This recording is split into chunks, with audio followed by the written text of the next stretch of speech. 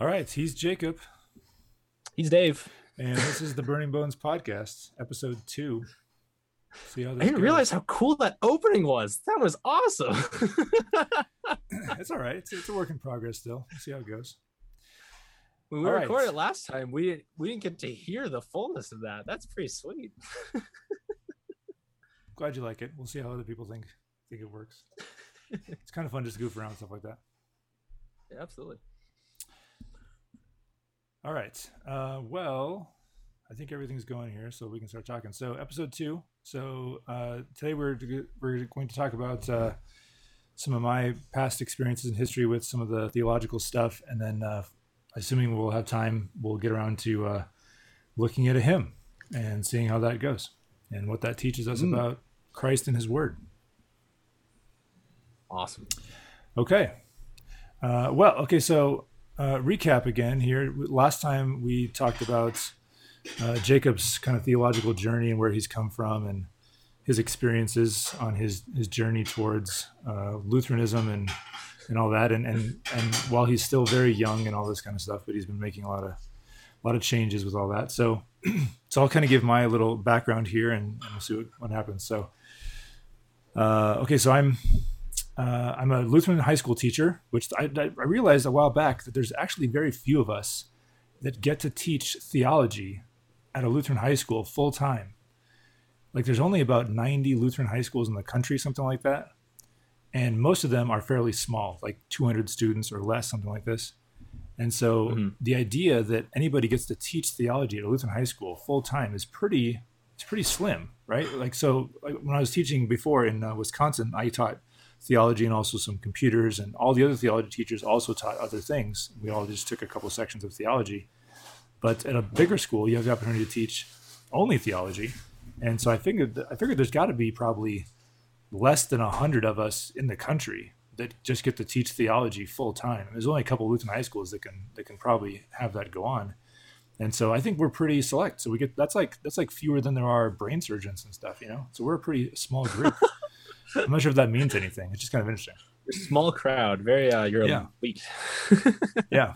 Okay, so I didn't start out that way, though. I started out doing a variety of other things. So kind of background of my life and history here. So I grew up in Southern California, went to a church there. My whole life didn't move around at all.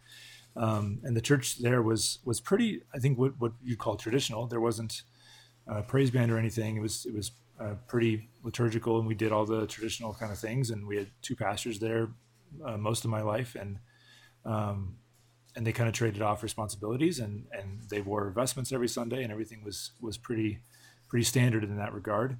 I remember thinking when I was younger that things weren't very exciting. Things were kind of boring, and we kept doing the same thing all the time, and I didn't really understand the reasons for all that. And I kind of knew there were other churches that did things differently, but I definitely didn't know the extent of all that or the reasons for all that stuff. And so I wasn't that super concerned about it, but it was kind of bothering to me. And I would have gone completely towards something else if I would have been able to do that, I think, in a lot of ways. I didn't really understand distinctives about theology. I mean, I was confirmed in 8th grade and the usual stuff, but I really didn't have a lot of background as to what other Christians believed and the differences between that. I went to a high school that was affiliated with the Christian Reformed denomination, and I remember hearing that they baptized people when they were a little older, and some of them did like more immersion or dunking, and I really thought that was about the only difference, was just the method of baptism. I didn't really understand all that much the differences between different Christian denominations and all that stuff until much later. So I graduated from high school, went to Concordia, Nebraska. And I showed up there probably with a bit of a chip on my shoulder about all that stuff, that I really didn't understand the differences. And I remember being frustrated that there were all these different denominations, and does it really matter? Do all the differences really matter? Do they matter enough that we're separated from other Christians? And aren't we supposed to be united and one? And wouldn't that be a better indicator and witness to the world if we could all be one instead of fighting about these things that in my mind at the time were not big deals? And I got pretty upset about some of these things, and I would kind of pick on things that I noticed around campus or other churches that I didn't know what they meant. And I remember I was singing at a church one time for a choir concert, and we were warming up, standing up in the front of the church, and the church had some symbols around it. And I remember pointing to one of them and asking one of my friends who is a pre-seminary student, what does that mean? And he said, I don't know. And I said, me neither. Why do we have stuff like that if we don't know what it means? And he's like, I'm not sure. That's a good question. And then we didn't really talk anymore about it. We were probably juniors, maybe. We didn't know all the things about this kind of stuff. And I got really frustrated. So I remember going in and talking to one of my professors at Concordia, Nebraska, who was fairly involved with the production of Lutheran worship, which is the Blue Hymnal. And I remember asking him, what was the deal with this? Oh, here's another thing, is that when I grew up, the church I was attending had the Green Hymnal, Lutheran Book of Worship. And I got to Nebraska, and they only used the Blue Hymnal, Lutheran Worship, which I thought at first was just like a different cover, a different color cover. But then I realized pretty quickly, no, it was a whole different thing. And then I said, what is the deal? And if I remember correctly, it's like Lutheran Book of Worship, the green one came out in like 78 or something, and then the green or the blue one came out in like 78, and the green one came backwards. The green one came out in like 78, and the blue one came out in like 82, something like that. And I said, why did we put out another hymnal 4 years after the other one came out? And it had a lot of overlap. There were a lot of the settings of the service that were similar. The tunes were similar in some places. They did mix some things around. But I remember going to this professor that was involved with this, and I said, why do we have this other hymnal? And he tried to explain to me. He was very patient and kind. He tried to explain to me because the green hymnal was produced in cooperation with, at the time, the American Lutheran Church, the ALC, and the Lutheran Church in America, the LCA. And we were in this relationship with them. And but then pretty shortly after that, they joined to make the ELCA, the Evangelical Lutheran Church in America, and things started going downhill in that regard. And so we withdrew fellowship from them. And so because we had cooperated with them on this hymnal, some of the churches that kind of were early adopters to that hymnal bought a bunch of them or whatever, and they were continuing to use them.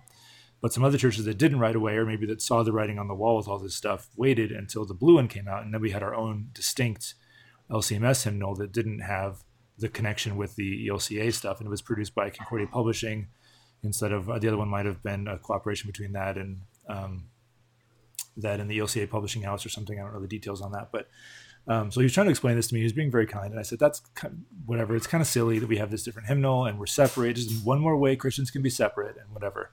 And again, I really didn't understand the differences, especially on these big issues about human sexuality and the pastoral office and these kinds of things that really are very distinct in terms of the LCMS and the ELCA now.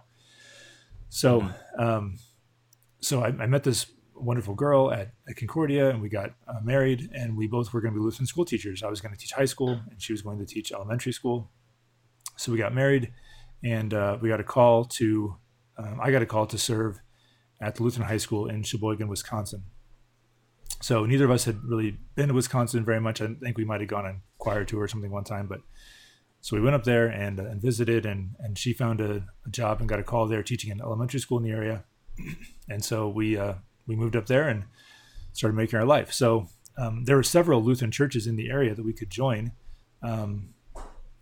feeder schools and other congregations that didn't have schools in the area, quite a few actually.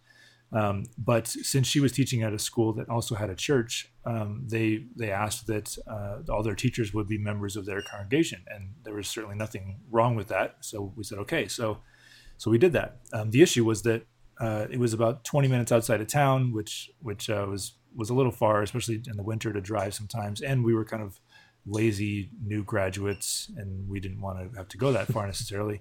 And also, we realized pretty quickly that this church was kind of out in the middle of nowhere a little bit. It was out kind of in farm country, and it was a very small congregation, and it was very old, like a lot of churches are in Wisconsin, probably over 100 years old, I think, if I remember correctly. And they're very traditional, and they did things. They went through different settings in the hymnal. They even used TLH once a month, I think. Some of those old settings, page 5 and 15, and we had no appreciation for that whatsoever. We thought this is like a bunch of old. This is why the church is dying. Look at what the church is doing. We're doing all these old settings of things, and there's all these older people who are members of this congregation, and the school's not going to last very long because we're not bringing in young members and all this kind of stuff. And we were very pessimistic, not towards the school and this kind of thing, but just towards the idea that we should be doing the same things that people have been doing for a long time that weren't bringing people in, and we thought this is going to be the end of things. These people are going to eventually go to be with Jesus, and the church isn't going to last. And so we attended that church most of the time when we had to. When my wife was also involved with the music at the church level as well as with the school. So if she was directing a choir or something, then we would definitely go there, and we made our appearances there, so nobody was upset with us for not showing up and stuff. But when we had a chance to, we would go to a different church. There was another church in the area that had a contemporary service, and it was later in the morning. So this other church had 2 services with kind of a Bible study in between, kind of the usual format. And this other church had 3 services on Sunday morning. They did offer a Bible study at the time during the second service, but we could show up at, I don't even know what time it was now, probably 10:30 or something, or 11, and go to the late service. And it was at a contemporary setting, and the pastors didn't wear robes at the last service and all that. And so we thought, this is good. We can sleep in a little bit. We can kind of take our time. And this has music that we more hear on Christian radio and stuff, and we're familiar with. And so this is good. And it didn't seem like the kind of stodgy old stuff that we had both really grew up in, and that we thought maybe wasn't the best thing for the church to be doing. So we did that for quite a while, and then we got pregnant with our first child. It was 3 years, and there were we visited other churches around too. There were other churches in Sheboygan and around there, and we visited several of them, and the vast majority of them were pretty traditional and conservative, and did the liturgy and all that kind of stuff. And we thought, well, goodness, first of all, there's tons of churches around here. Why are there so many churches blocks away from each other? Not understanding any of the history of the area, just kind of being smug a little bit. And so we kind of, I can speak for me, I'm going to speak for my wife. I had a little bit of contempt for some of those other churches. I thought, like, they're kind of old and silly, and they're going to be gone in a couple of years. And all the younger people like us are going to be going to churches that have these newer settings and services and this kind of thing. And isn't that a shame? And so even though we visited a couple other places, we settled down and were members at the church where my wife was teaching, but we attended pretty regularly at this other place. So when my wife got pregnant, we decided that she was going to stay home and watch our kid. And so that means that she could leave her job there, and we wouldn't have to be members of that church out in the country anymore. We could be members officially of this other church, which we'd been attending regularly anyway. So we said, great, so we'll do that. So we did that, and then we started to notice some things about having a child. And this church had a nursery, basically, that they offered during all the services. You could drop your child off at the beginning of the service, and then leave your child there, and then go pick them up at the end. And they had somebody in there to watch, an adult, and a bunch of toys and this kind of thing. From what I recall, the service wasn't piped in through the audio into that room at all necessarily. It was just a place for the kids to go and for parents to drop off their kids so that they could participate in the service without having to mess with their kids. So we did that for a while. And in fact, my wife and I had actually, the other church that we first attended, the kind of country church, had asked us, since they knew we had a little experience in this, to lead a contemporary service like once a month the last year we were there. And we were pretty happy to do that. We both learned how to play guitar kind of in college. I had been a DCE student, and that's like a requirement for being a DCE student, is to learn how to play guitar. So we know how to play guitar, and we thought we can do this. And so we did that a couple times the last year we were there. And so we were pretty familiar with all that. So I joined the praise band when they had an opening at this other church that we were members at now. And so I got to play guitar there basically every week for the second half of the second service. It was kind of a blended service, the second one. And then also the late service. And so on Saturday morning I had rehearsal, and then Sunday I would go do that. Well, and we'd drop our daughter off at the nursery. Well, then we started to realize that that there was no like Sunday school really offered. There was for a little while during the second service, and we used to go to that sometimes, but then there weren't many people there. And the people who were there were usually older people, usually couples. And it was usually led by one of the pastors, but usually it was some kind of a play the video and talk for the last 20 minutes kind of a study. And we started thinking about these things more carefully, especially when we had our child, because we wanted to teach her Christianity and all this. And there wasn't a lot of opportunity to do that. And we thought, well, do we want to put her in the nursery? We want to bring her into church. And so we did that for a while too, and tried to bring her in. And that was, of course, kind of a struggle because we hadn't taught her how to do that, how to sit quietly for that long. So then when we had our second child, I found an opportunity. I used that as an opportunity to kind of walk away from the praise band. But really, by that point, I don't recall exactly how this happened, but somehow I had been turned on to quite a few things actually. One of them was this focus on the family study that was called the Truth Project. That was this a big long kind of video study they actually did at during the Bible study time at this other church we were at. And that impacted my thinking quite a bit, that there were actually things that there were things that I had not considered about the Bible. I thought, like, I grew up going to church and I was kind of one of the know-it-alls in my confirmation class, and I went to Lutheran school and I kind of knew all the ins and outs of Christianity. Of course, that's my, kind of overconfident, young 20 something thinking, no offense to you. Oh, not taken. We can be a couple ass hats sometimes. Yeah. But I was of course very, very wrong. And so I started to realize there were lots of things in Scripture and lots of connections to be made that I wasn't making. And there was actually this big, long story being told, obviously about Jesus, but this whole thing about truth and these other things that I thought didn't matter that much actually did matter. And there was way more seemingly kind of like underneath the surface than I had considered. Not that I hadn't remembered anybody teaching me either. And maybe people did try to teach me that and I wasn't listening. That's entirely possible. But certainly I hadn't caught on to those things. And so through that and through, we actually got in a kind of a small group Bible study that went through some of this stuff too. And that was actually helpful. I know small groups can be a mixed bag sometimes, but that was pretty helpful for us. We met some really good friends that way. And through all this, we were starting to look through these things more carefully. And somehow I got turned on to some other Lutheran resources. I had some. I can't even give this story in one big long thing. While this is happening in kind of our personal lives, and in my professional life, I went from teaching all computer classes the first couple of years that I was at this school to when I had this Truth Project study. I asked if I could teach some theology classes, and the pastor who was on staff there at the time was gracious enough to let me do that.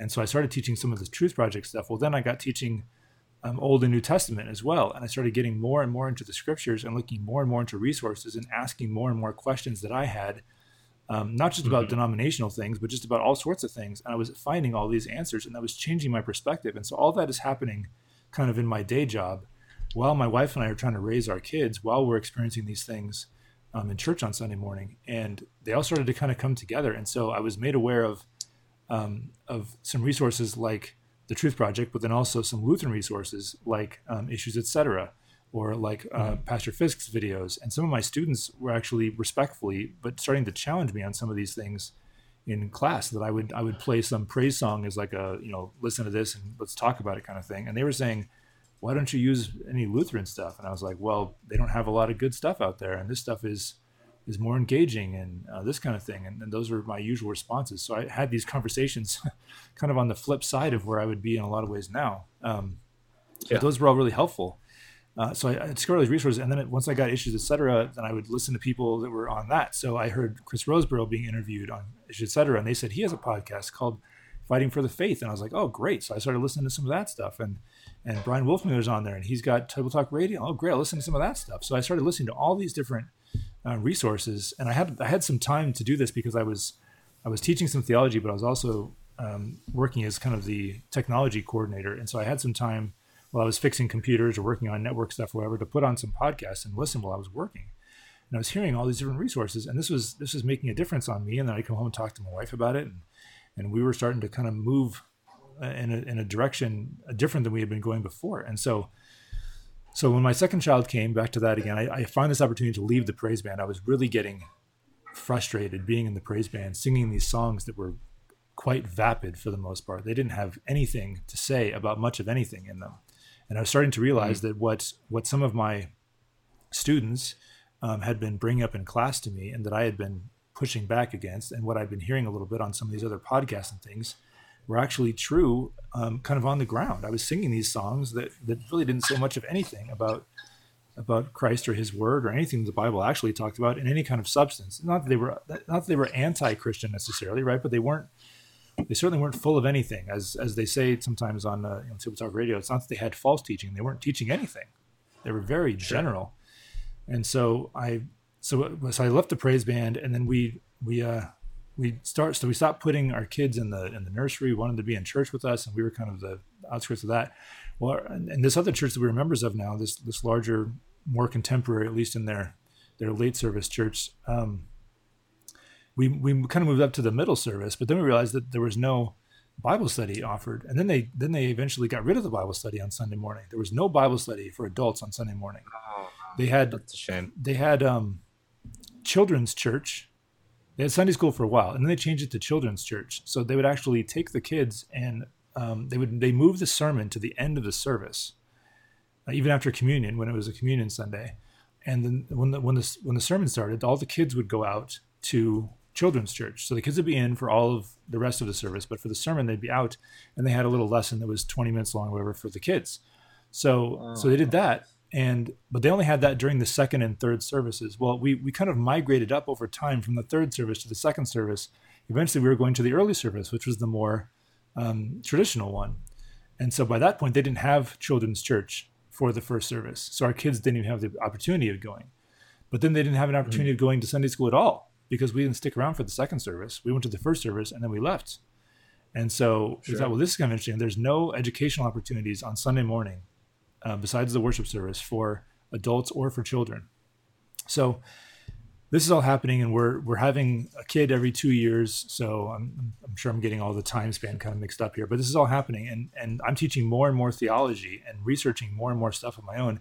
And I get into all these topics that I'm pretty passionate about now, about creation evolution, or about marriage and the family, or all these different things that I was learning about that I had never really seriously considered. And again, I don't remember anybody teaching me about those, but again, maybe they were and I wasn't listening. But I was becoming more passionate about these issues. And interestingly, as the more I learned about these things, the more it seemed like my students were asking more questions about these things, and I was actually able to answer the questions now, because now I had looked up some answers and I had gotten some education and some guidance on some of these things. And so it was benefiting me, but it was also benefiting my students and making me a better teacher. And it was benefiting my family, and this was all working out pretty well. So by the time we had our fourth child, well, by the time we had our third child, we were basically not attending that church anymore. We were going to one of the other churches that was closer to us, that had been closer to us the entire time, that we had not wanted to go to because we had seen them as boring, staunch. I guess. Yeah, staunch. Oh. Yeah, right. We didn't appreciate it. And we were reading all these hymns and thinking like, oh my goodness, these are full of scriptural references and amazing connections of things. And they're not just saying the same thing over and over again. And it's not that they're all old. There's some new hymns as well, but they're actually teaching us things and teaching our kids things. And our kids would walk around the house sometimes talking or singing about some of these things instead of some of the other stuff we've been doing. We thought, this is great.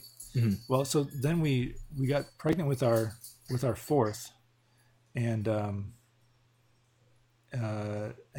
got a call to Faith Lutheran in Las Vegas to be a high school theology teacher there, to just teach theology, to not have to do anything that I was doing with the other school, which is a wonderful school, and I love that school, and I love the people there, and I miss them terribly. My wife and I both do. But one of the downsides of being at a smaller school is you have to do a lot of things. They don't have full-time resources for all those different things. So you end up wearing a lot of hats, which is kind of fun, and you don't get bored. But it's also kind of hard to specialize in anything. And so, and the technology thing especially is a drain. There's a lot of things to do with that. And you're kind of always on call and when things break, or you got to upgrade this or that over the summer, or these kinds of things. So, so I got this call to serve in Las Vegas. My family's from Southern California. And so we decided to accept the call. And so my fourth child was born just about 2 weeks before we left. So all of our children were baptized at this other church, this second church, the larger church we went to, except for our last one was baptized at this other church that we that we had started attending and we're members of now. And we did Luther's like 1526 baptismal rite, which is fantastic. We talk about that another time. Out evil spirit and make room for the Holy Spirit, this kind of thing. So it was awesome. Oh man, glorious. So we did that, and so this is, and so now leaving the Midwest and coming to back to the Southwest, things tend to be more progressive, we'll say, in some ways out here in terms of some of the theology and some of the practice, at least. And that's another conversation we could have. But so my perspective has really completely changed about this, that I now understand, at least more so, I don't claim to be an expert, but I understand more so the differences between these different denominations and why we have them, and why we can mourn the separation of Christians, but at the same time we can celebrate that that we are trying to stand on the Word of God. And that's important to do, even if that requires to separate sometimes. And so that's worth doing when it comes down to things that God's Word actually does say, not things that we have opinions about, but things that God's Word seems to be saying clearly and explicitly. And so my wife and I, at least, have come basically 180 from where we were, and really back to where we were kind of as kids, but we really didn't know it, which is to appreciate all these different things that the Lutherans have been doing for hundreds of years, and really the church has been doing for much longer than that. So that's been a helpful experience, just to go through all that. And I don't know, some people say like you don't value what you have until you don't have it, kind of a thing. Maybe we didn't know exactly what the rest of Christianity was offering until we started engaging in some of that, and not even as far as you were, just within the kind of LCMS circles, but there's a pretty wide variety there. And we realized that what our Lutheran forefathers have put down for us is helpful, and it's worth standing on, and it's worth fighting for in a loving, respectful, gentle, and yet stern way, because we believe it's based on Scripture. And so now I have conversations like I had before, but I have them from the opposite perspective. And I exactly know what it's like to have those discussions. And I've used those arguments on the other side of things. And so and you are too, in a bit of a unique perspective to try to help to point people towards good Lutheran teaching and preaching and music because of all those things. So, and I have a background in music, which is a whole other thing. So I've seen this from a variety of perspectives, on the musical side and on the teaching side, and on the ministry side. And so I can't be thankful enough to the people who spoke to me and were kind and generous to me in our conversations. There were students, like I said, that had conversations with me. There were parents that came in, had respectful conversations with me about things, and just encouraging me to check things out and to do more research. And they weren't yelling at me, and they weren't condemning me. They were helpful. Or other teachers that I had conversations with. Man, the difference between my older chapel messages that I used to give, and by the time I was leaving that school in Wisconsin, and now are very, very different. And no one came right out and condemned me or yelled at me, but people were encouraging, and they set a good example. And through all that, I believe that God worked to correct some of my misunderstandings, and to kind of light a fire in me to try to pass on the riches that we've been handed in these different areas. So that's a lot, but that's about it. So here's maybe kind of a follow-up question towards a lot of what you went through.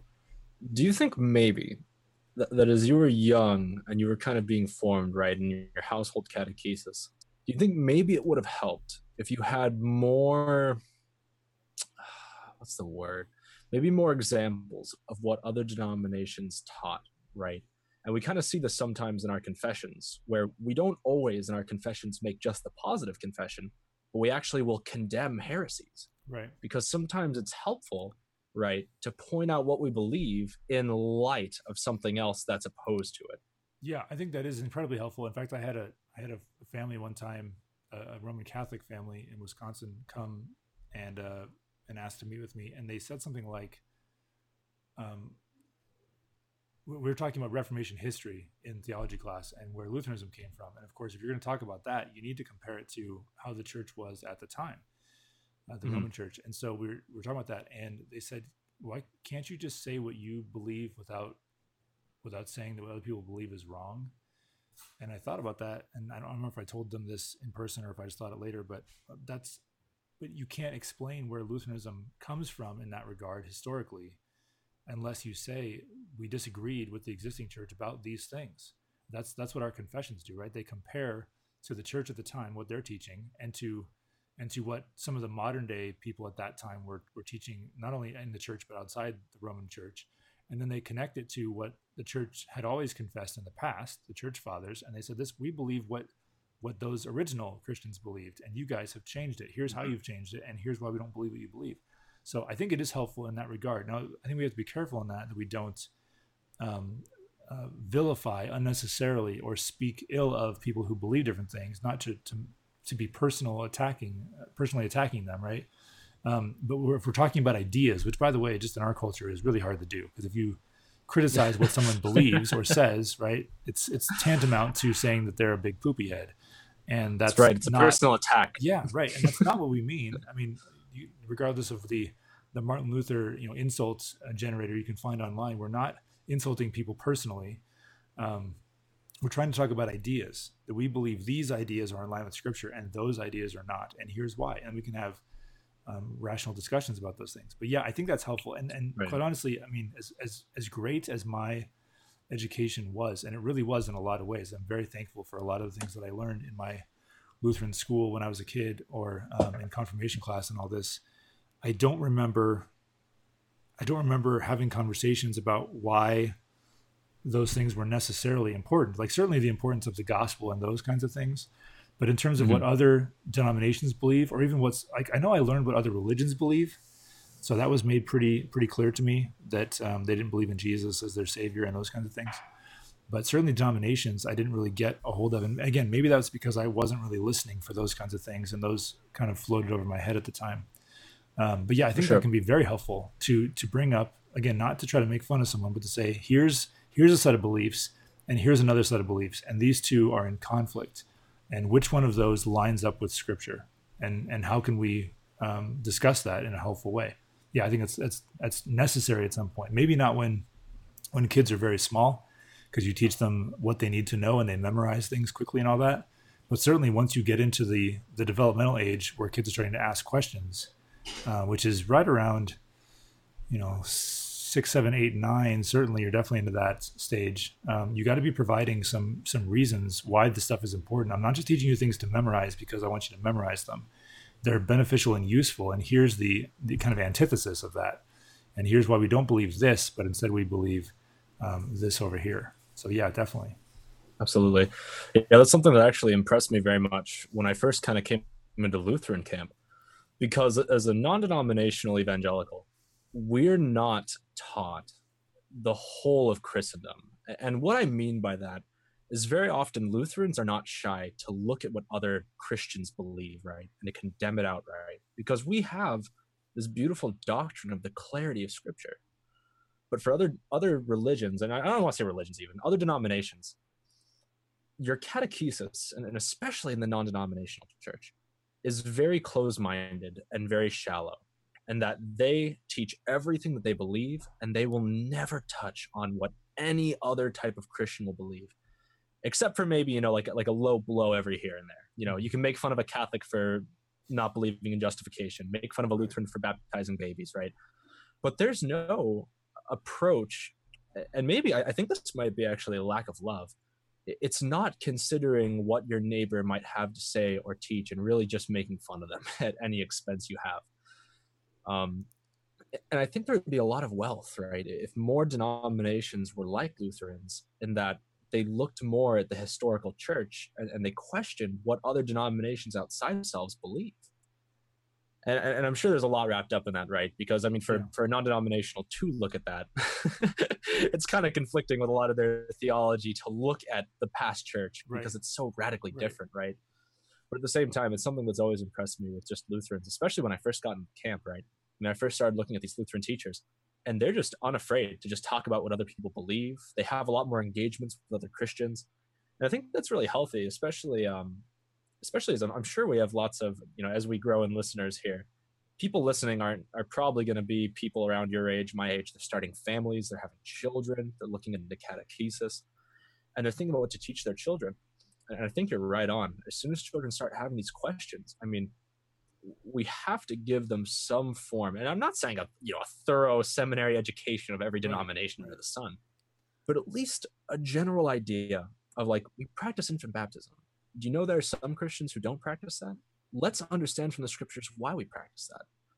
Just so that when they get into high school, they're not just swept under the feet when all of a sudden it's like, oh yeah, we're Christians and we don't teach that. That's your man-made tradition. And it's very jarring, I think, sometimes. And I've talked to some Lutherans who've been Lutheran like you their entire life. And they get into high school, right, or middle school, and they start to actually interact with other Lutherans. And I mean, these are well catechized Lutherans. This is not like a Lutheran that just, they were brought to church every Christmas, right? These are kids who know their catechism, but they start to talk to other denominations, and they go, well, that guy said baptism doesn't save, and that guy said that and they're blown away, right? They get knocked under the feet, and they go, well, why do we believe it saves? Why can't we believe it's just symbolic? Why? And I think sometimes there can be a little lack of that, but it's just something I've noticed, and something that intrigues me with your story is that I want to be careful, because of course it's nobody's fault necessarily, but it is something that, of course, we, as future families, as raising up future children, the next generation, it's something for us to consider. How are we raising our children? Are we teaching them that there are other Christians out there? Are we giving reasons, systematic reasons, as to why we believe what the scriptures say and why we, reject other things? I think it's important stuff. Yeah, well, piggybacking on that, I think it's interesting. We've fallen so far from that in my experience with the students that I've had the last 15 years or so, is that not only do members of denominations not know why they are a member of that denomination, but we don't even, like, Christian kids can't even defend Christianity. And so, I mean, like, forget for a second can you defend baptizing babies thing, which obviously we should be able to do, and that's important, right? But I got Christian kids that, like, they get some Buddhist or atheist for a roommate freshman year in college, and they don't know how to respond to the kind of internet atheist website arguments. Like, isn't the Bible like playing a big game of telephone, and God's a big meanie, and he promotes genocide, and isn't God supposed to be love, but you say these people are sinful, and, like, what's up with all that? And a lot of the Christians have no idea how to answer somewhat basic questions like some of those at all. And that's part of why I'm doing this.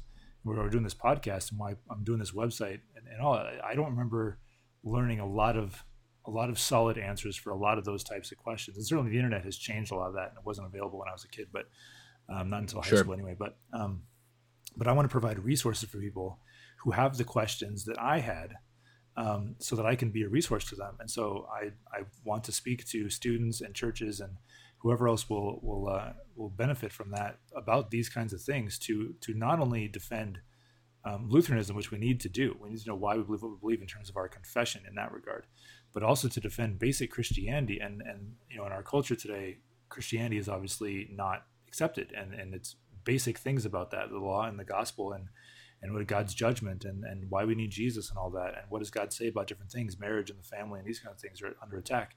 Mm-hmm. So I've again, this passion has awoken in me recently, in the last 10 years anyway, to really try to figure out how I can be a resource to people who are in situations like I was, and kids who are in situations like I was, who maybe are going to Christian schools, and their parents are making sure that they're getting a good education, all this stuff. But for some reason, those things aren't connecting, and they're going to have questions one day. And if there aren't answers to those questions, and they don't know where to go to find the answers, that's going to be tragic. And we see this happening around us, right? That like, even if you take Christian kids who grew up in Christian homes, somewhere between 70 and 90% of them are not attending church any longer by their freshman year of college. So we're keeping between 10 and 30% of our kids, generation over generation, and that has disastrous effects for not only the Lutheran Church but mainline Christianity, especially as a whole. And it's not just that they're all fleeing to the local non-denom church. Certainly some of that's happening, but some of them are just dropping out altogether. Some of them do come back statistically when they have a child or when they get married, that kind of thing. But most of them don't, and that's a terrible thing. And so we need to be able to provide resources for our students so that we can not only fulfill the Great Commission, but also what 1 Peter 3 says, to give a defense for the reason for the hope that is within us, right? So we can tell people the gospel, and we can strengthen our own faith and the faith of others by engaging in these discussions and questions and all that. So yeah, I think all that is super important. And if we don't ever have those difficult discussions or allow our kids to question things in kind of safe environments and be exposed to difficult questions and hard scenarios when there's answers available, then when they actually do hit those questions or have those thoughts themselves or meet their atheist roommate or whatever, they're not going to know what to do with that. And that's going to be a terrible thing. And this happens, all around us all the time. Kids go off to college or even before that even, and they haven't been told why it's important to believe what they believe or why the church does things certain ways.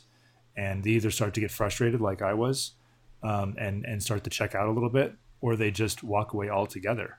And that's a tragedy. Obviously, we want to avoid that, of course. Absolutely. Are you ready? I have an atheistic argument ready for you. You ready? Okay, let's do one, and then we'll see if we can get into our hymn here, and then we'll finish it up. Oh no, it's a quick one. Okay. I promise. I'll see what I can do. Mixed cloth. You should spend a whole I'm sorry, I'm episode being so talking about cheeky. that. No, You don't have to go off on that. well, here's the quick answer, and we can do more another time. But okay, so there's all these Levitical laws, right? And especially in Leviticus and a little bit in Exodus and stuff, but all these laws about what the Israelites are supposed to eat and what they're supposed to wear, like the mixed cloth thing, and they're not supposed to shave their sideburns and all this kind of stuff, right? And those are alongside all these laws about cleanliness, about purity, and about you can't touch blood or touch dead things, or a woman who's been on her cycle, and some of these kinds of things, right? And so or eat bacon and this kind of thing, right? So the general atheist argument, and like I know you're laughing because you think it's a ridiculous argument, but I have kids ask me that question all the time. This is a really common argument. I know you know that. This is a very common argument. Yeah. And most Christians probably can't answer this question, which is terrible. It's certainly not Christians between the age of 13 and 19, which is probably the ones that get hit with that question the most from their internet atheist cousin or whatever. So the quick answer is that those laws were never given to Christians. Those laws were given to Israelites at that time in the wilderness and following that, right? Up until Jesus comes, right? Who didn't have a king originally, right? God was their king. God gave them civil rules to follow, including some penalties for some of those rules, including the death penalty sometimes. God gave them laws about worship, like sacrifices and what makes them clean and unclean, right?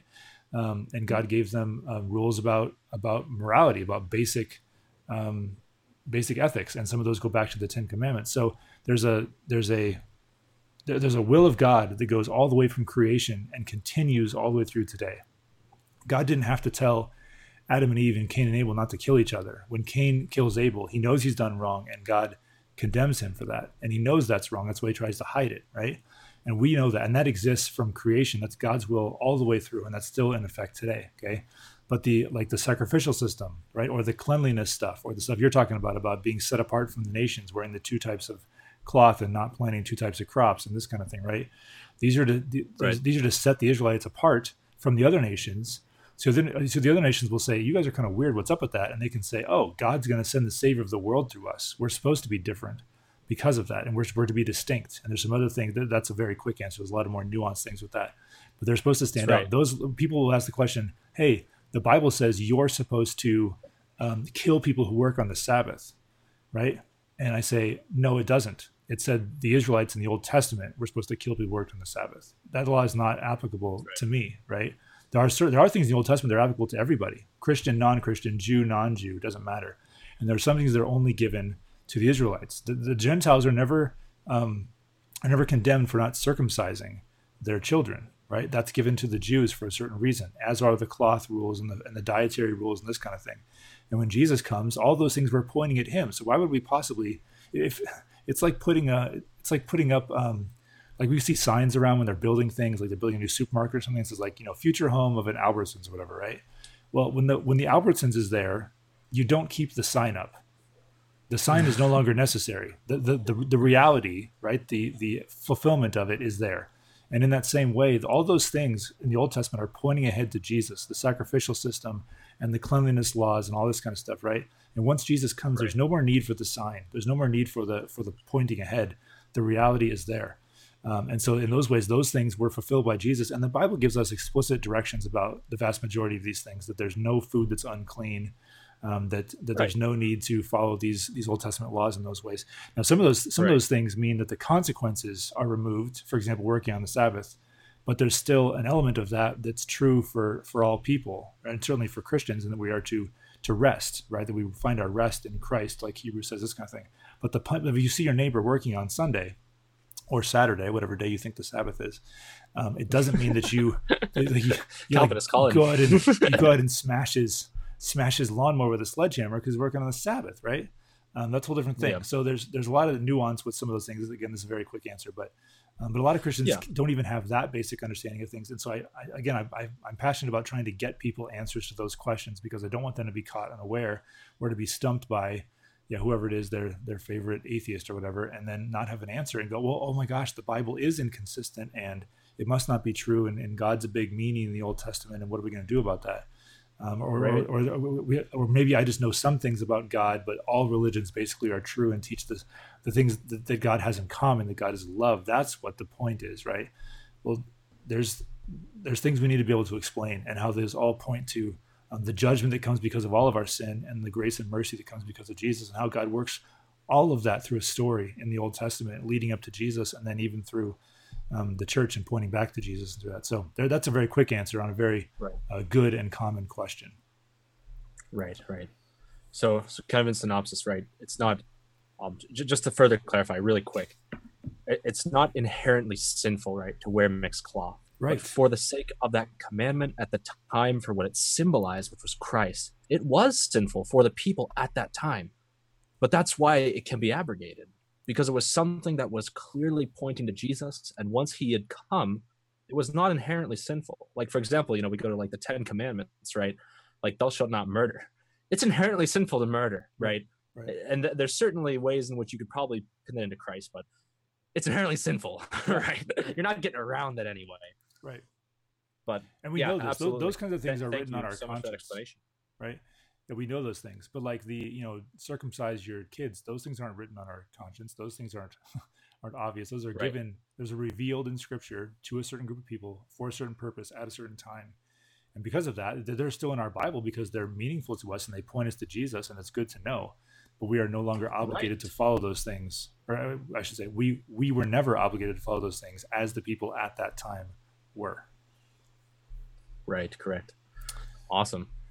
All right, so ready to go over him? Sorry it brings in that direction. No, that's cool. We'll move on to we should do that. We should do like a random atheist question of the day. You should just like surprise me with a question. Like I will. And then I have a lot. And then see if we can talk through it quickly. Okay, good. Okay, so we decided today we're going to talk through Thy Strong Word, which I've kind of used as like the little intro for the podcast here. All right, so should we just go through verse by verse here? Sure. Okay, cool. Just a background, I guess. I really love Thy Strong Word. It's a fantastic hymn. It's like one of the first. So for me, not being Lutheran, right, coming to Lutheran church, it's one of those. At least the setting it's usually placed to is very common. Like even outside of Lutheran church, that's just a very common setting to hear for a lot of things. Mm-hmm. So I knew the setting right away. I heard the words. I thought about the words, and they're beautiful. I love it so much. I'm really excited. This is actually a fairly recent hymn, right? The writer of the words, Martin Franzmann, was only born in 1907, died in 1976. So this would definitely be more of a contemporary hymn, right? In the great scheme of that things. Brings into an important point when we look at things like this. Yeah, we are not anti-contemporary, right?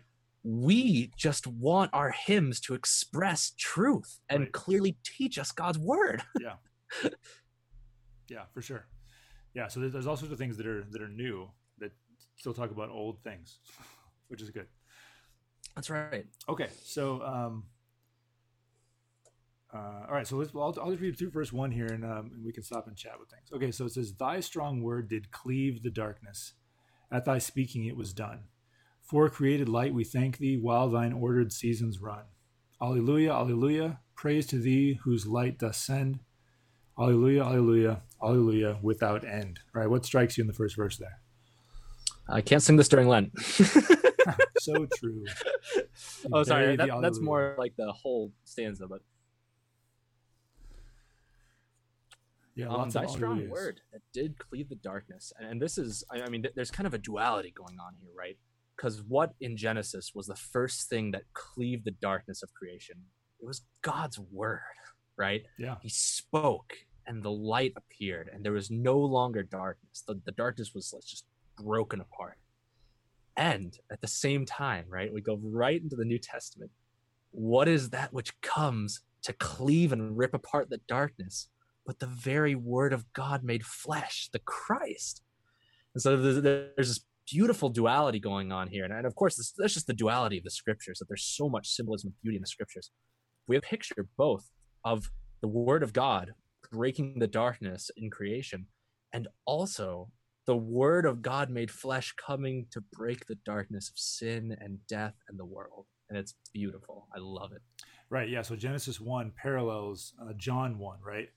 That there's this, the word comes into being, or the word comes into creation in the beginning, and then the word comes into the creation, right? When Jesus takes on flesh, the incarnation, John chapter 1. All right. So this is interesting because we've kept the text here in a little bit of an old fashioned wording, right? We don't say your strong word, thy strong word, right? And there's some other words in here that are um, a little bit older in terms of their usage, right? Like cleave. We don't use that word all that often, okay? But thy strong word did cleave the darkness, so it breaks it open, like you said. It splits the darkness, right? At thy speaking, it was done. So God spoke, and the darkness is separated. Now there's light, even though the word light hasn't come into the hymn yet. For created light, there it is. We thank thee while thine ordered seasons run. So God gives us light, and then he keeps the seasons going in their order. So we have day and night, and then the sun moves, and the earth moves, and the moon moves, and all these things work in the order that God set them at, so that we can have days and seasons and years and keep track of all these things. All right, and then Right. and then the stanza is pretty simple. We have a lot of hallelujahs.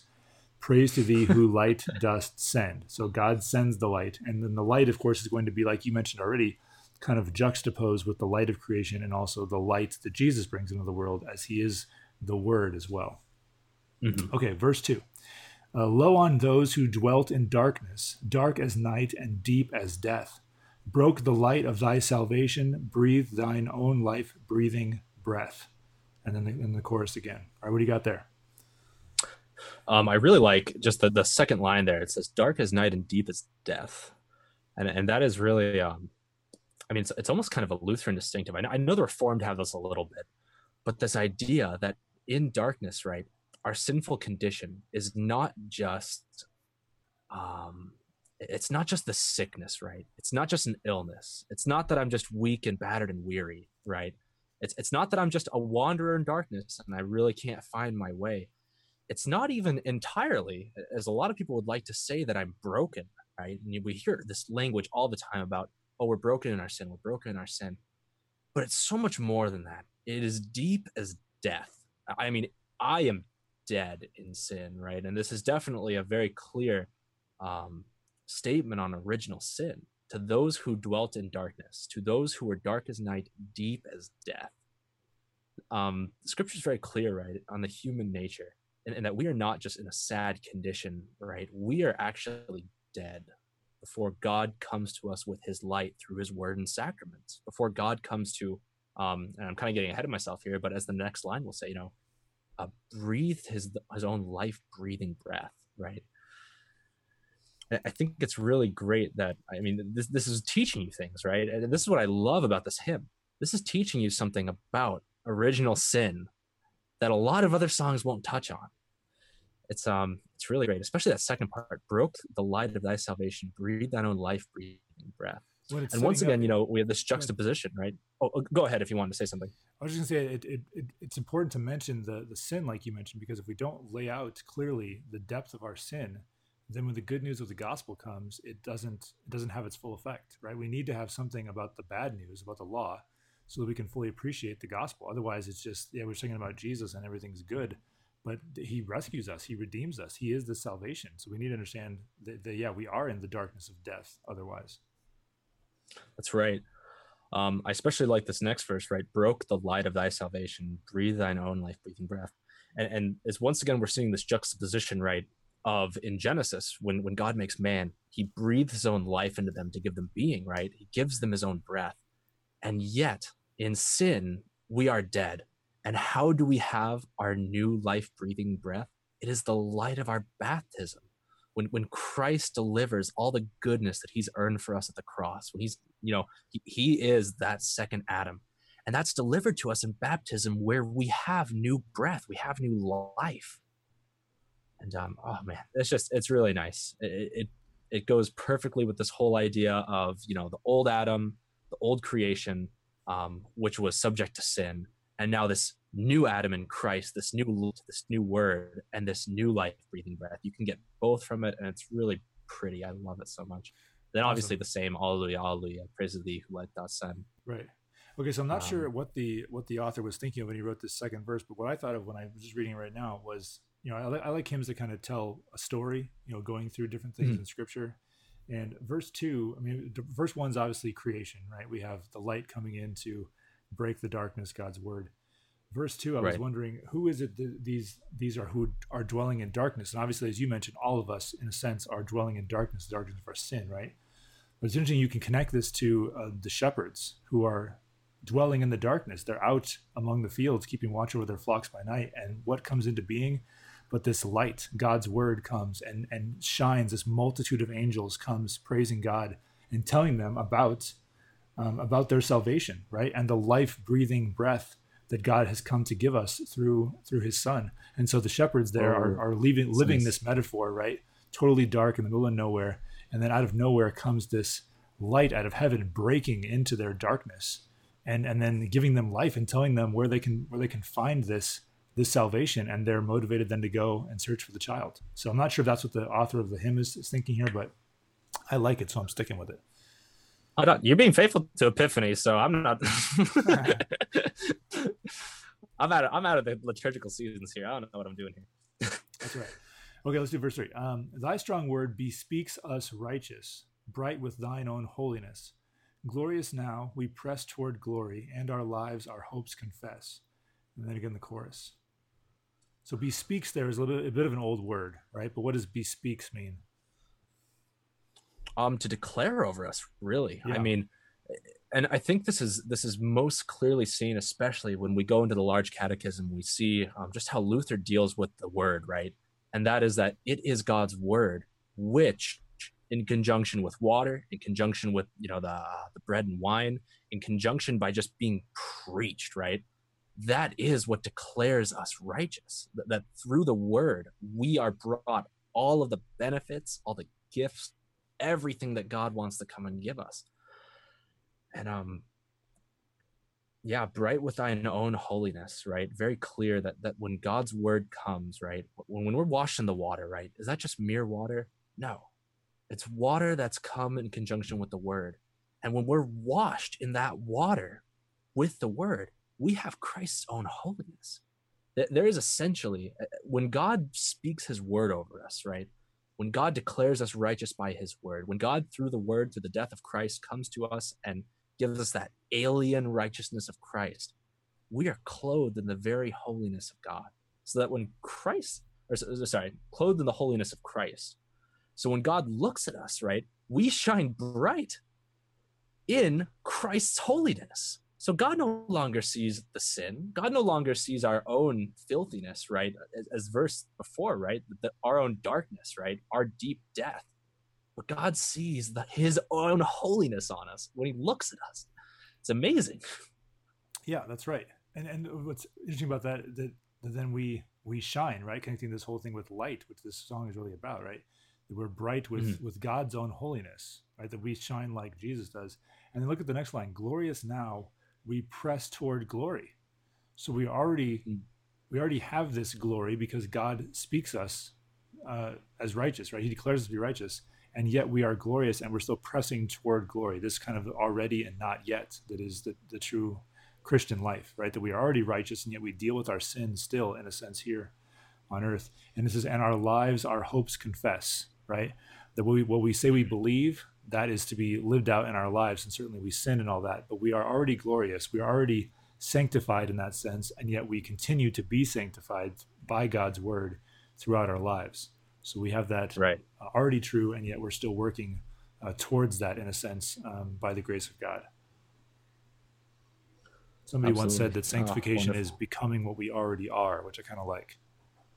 Yeah, absolutely. It's very mysterious language, right? I mean, you get into questions of like, if God offers me all my forgiveness that I need in baptism, why do I need to have more forgiveness at the Lord's Supper? Yeah. And the answer is because you are still saint and sinner, and because you still sin daily, and you still need forgiveness. Yeah. Even if you have it all, you need more forgiveness. Right. And it says the Augsburg Confession would say over and over again to ease troubled consciences, right? That God is so gracious as to not just give us one thing to look to, but several to look to know that we are forgiven, right? We are baptized. We do receive Christ's body and blood. The pastor does declare our sins forgiven in the stead of Jesus. And so we have all these things to look to, that God is constantly trying to assure us that our sins are forgiven and ease our troubled minds when those arise. That's right. All right, verse 4. From the cross, thy wisdom shining breaketh forth in conquering might.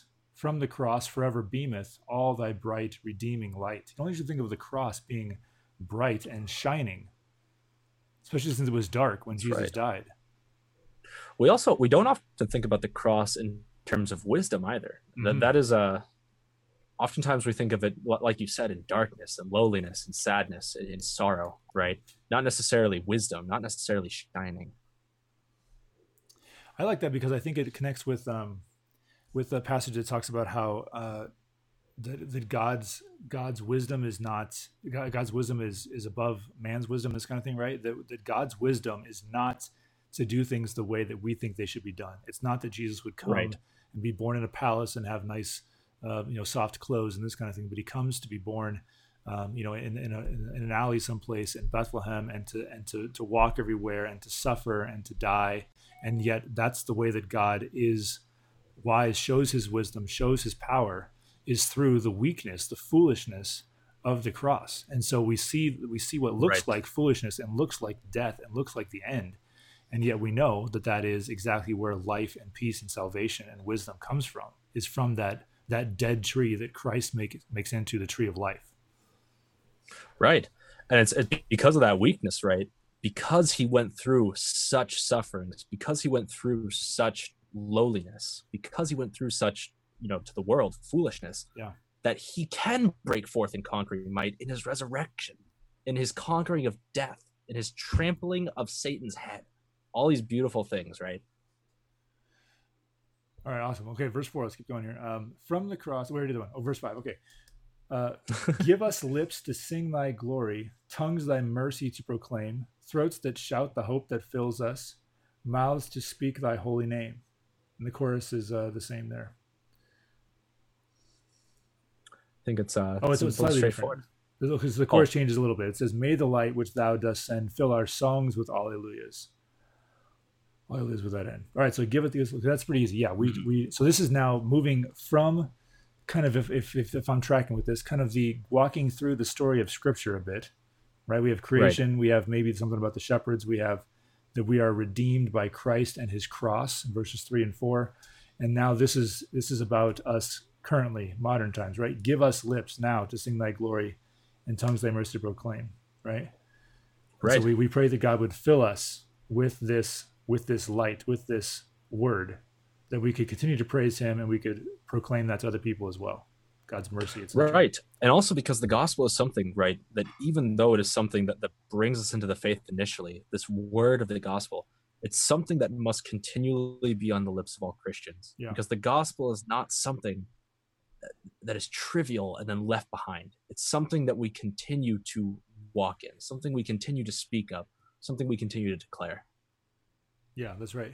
All right, and I tend to like hymns that, like I said, that kind of are a bit of a story, but also that hymns that have something about death or the life to come, right? That kind of give us something to look forward to when our lives do end and what heaven is going to be like in some case. And this hymn does that a bit. Verse 5 already does a little bit of that. May the light which thou dost send fill our songs with alleluias without end, right? So there's in the life to come. But then verse 6 kind of finishes that up. God the Father, light creator, to thee laud and honor be. To thee, light of light begotten. There's a reference to the Nicene Creed, right? God of God, light of light begotten. Praise be sung eternally. There's our eternity. There's our heaven. Holy Spirit, Right. light revealer. Glory, glory be to thee. Mortals, angels, now and ever praise the Holy Trinity. Oh man, just what a wonderful end to a hymn. I mean, this is absolutely reflective of really the divine service, right? Where we come together and we confess that with angels and archangels and all the company of heaven, we laud and magnify you, evermore praising you and saying that this whole idea, right, that we are not independent, right, but that we come together to get a glimpse of eternity. And this song is just showing us that, right? The Trinity, the fullness, God the Father, the light of light, that Son, the Holy Spirit, all of them, and all of us together, mortals, angels, now and forever, everybody together, the whole company of heaven, coming and praising the magnificent Trinity. And that's just, oh, that's beautiful. I see what you say now. You like kind of a story going on. And this is absolutely like from creation all the way to eternity. And it brings you from creation to sin, to original sin, to ascending of Christ, to his death, to his resurrection, to the singing of our glorious saints in this current time. And then bam, right on to eternity. It's the fullness of the Christian life, the fullness of really the whole scriptures. That's beautiful. Yeah, it's awesome. Some people make the mistake of playing this a little bit too slow. It's otherwise because it's in a minor key, so it sounds kind of mysterious. It sounds a little on the what's going on with that. If you play it a little too slow, it comes across kind of like a dirge, like it takes forever to get through it. Like it's supposed to be a bit upbeat, right? Because it's got to keep moving because you are telling this story and you want to get lost in the stanzas if things moving a little slow. It's a bit of a nitpick, but it's interesting to have a hymn in minor that's not a Lenten hymn, right? Most of the minor keys are Lenten hymns. So it's interesting from that perspective. And there's some amazing choral arrangements and instrumental arrangements of this hymn because it's in a minor key and some interesting harmonies and stuff that the people have made up for it that are amazing. Ooh, have you heard CPH's recording of it? It's fantastic. I don't know. Maybe I have. There's so many different recordings of this. I've sung several different arrangements of this in choirs throughout the years and stuff, and they're always pretty interesting to hear the different harmonies and descants and stuff like that are put on top of these to go along with these words to kind of paint the text while people are singing it, which is really cool. Yeah, absolutely. All right. That's what we had planned for today. What do you want to do next time? Any ideas? Ooh, next time we should, I've been looking at some, articles, so it was fun. So my fiance Hannah and I are driving, from the church we go to, which is about an hour drive away from Manhattan. It's a wonderful church in Topeka, great pastors. But so we're driving there and we're just curious, right? We're like, what do other denominations do with Romans 7?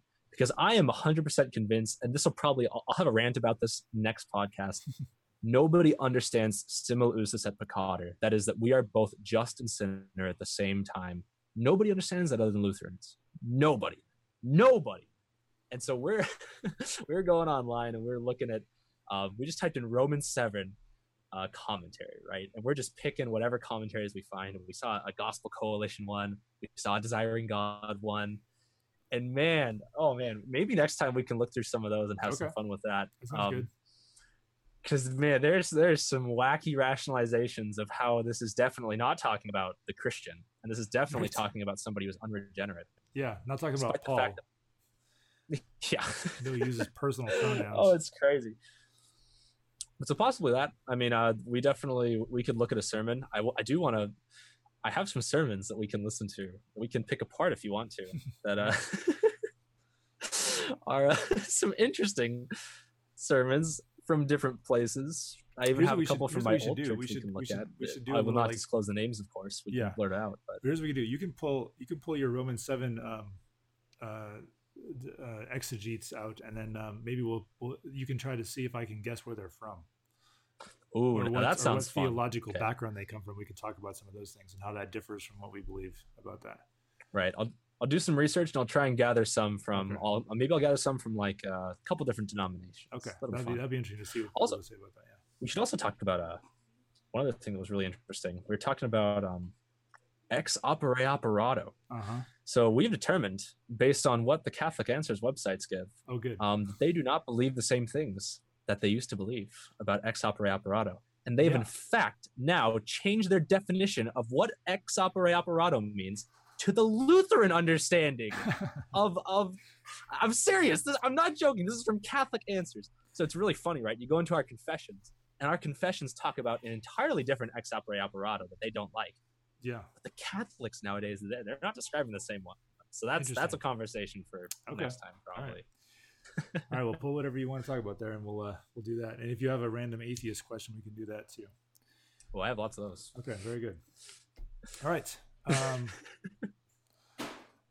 All right, so let's see. Yeah, that sounds good. We'll plan that for next time where we get together, and we'll hit those things. All right, so he's Jacob. He's Dave. And this has been the Burning Boats podcast. Thank you for listening to Burning Boats. I don't have like a joke or anything to tell. Points joke or anything.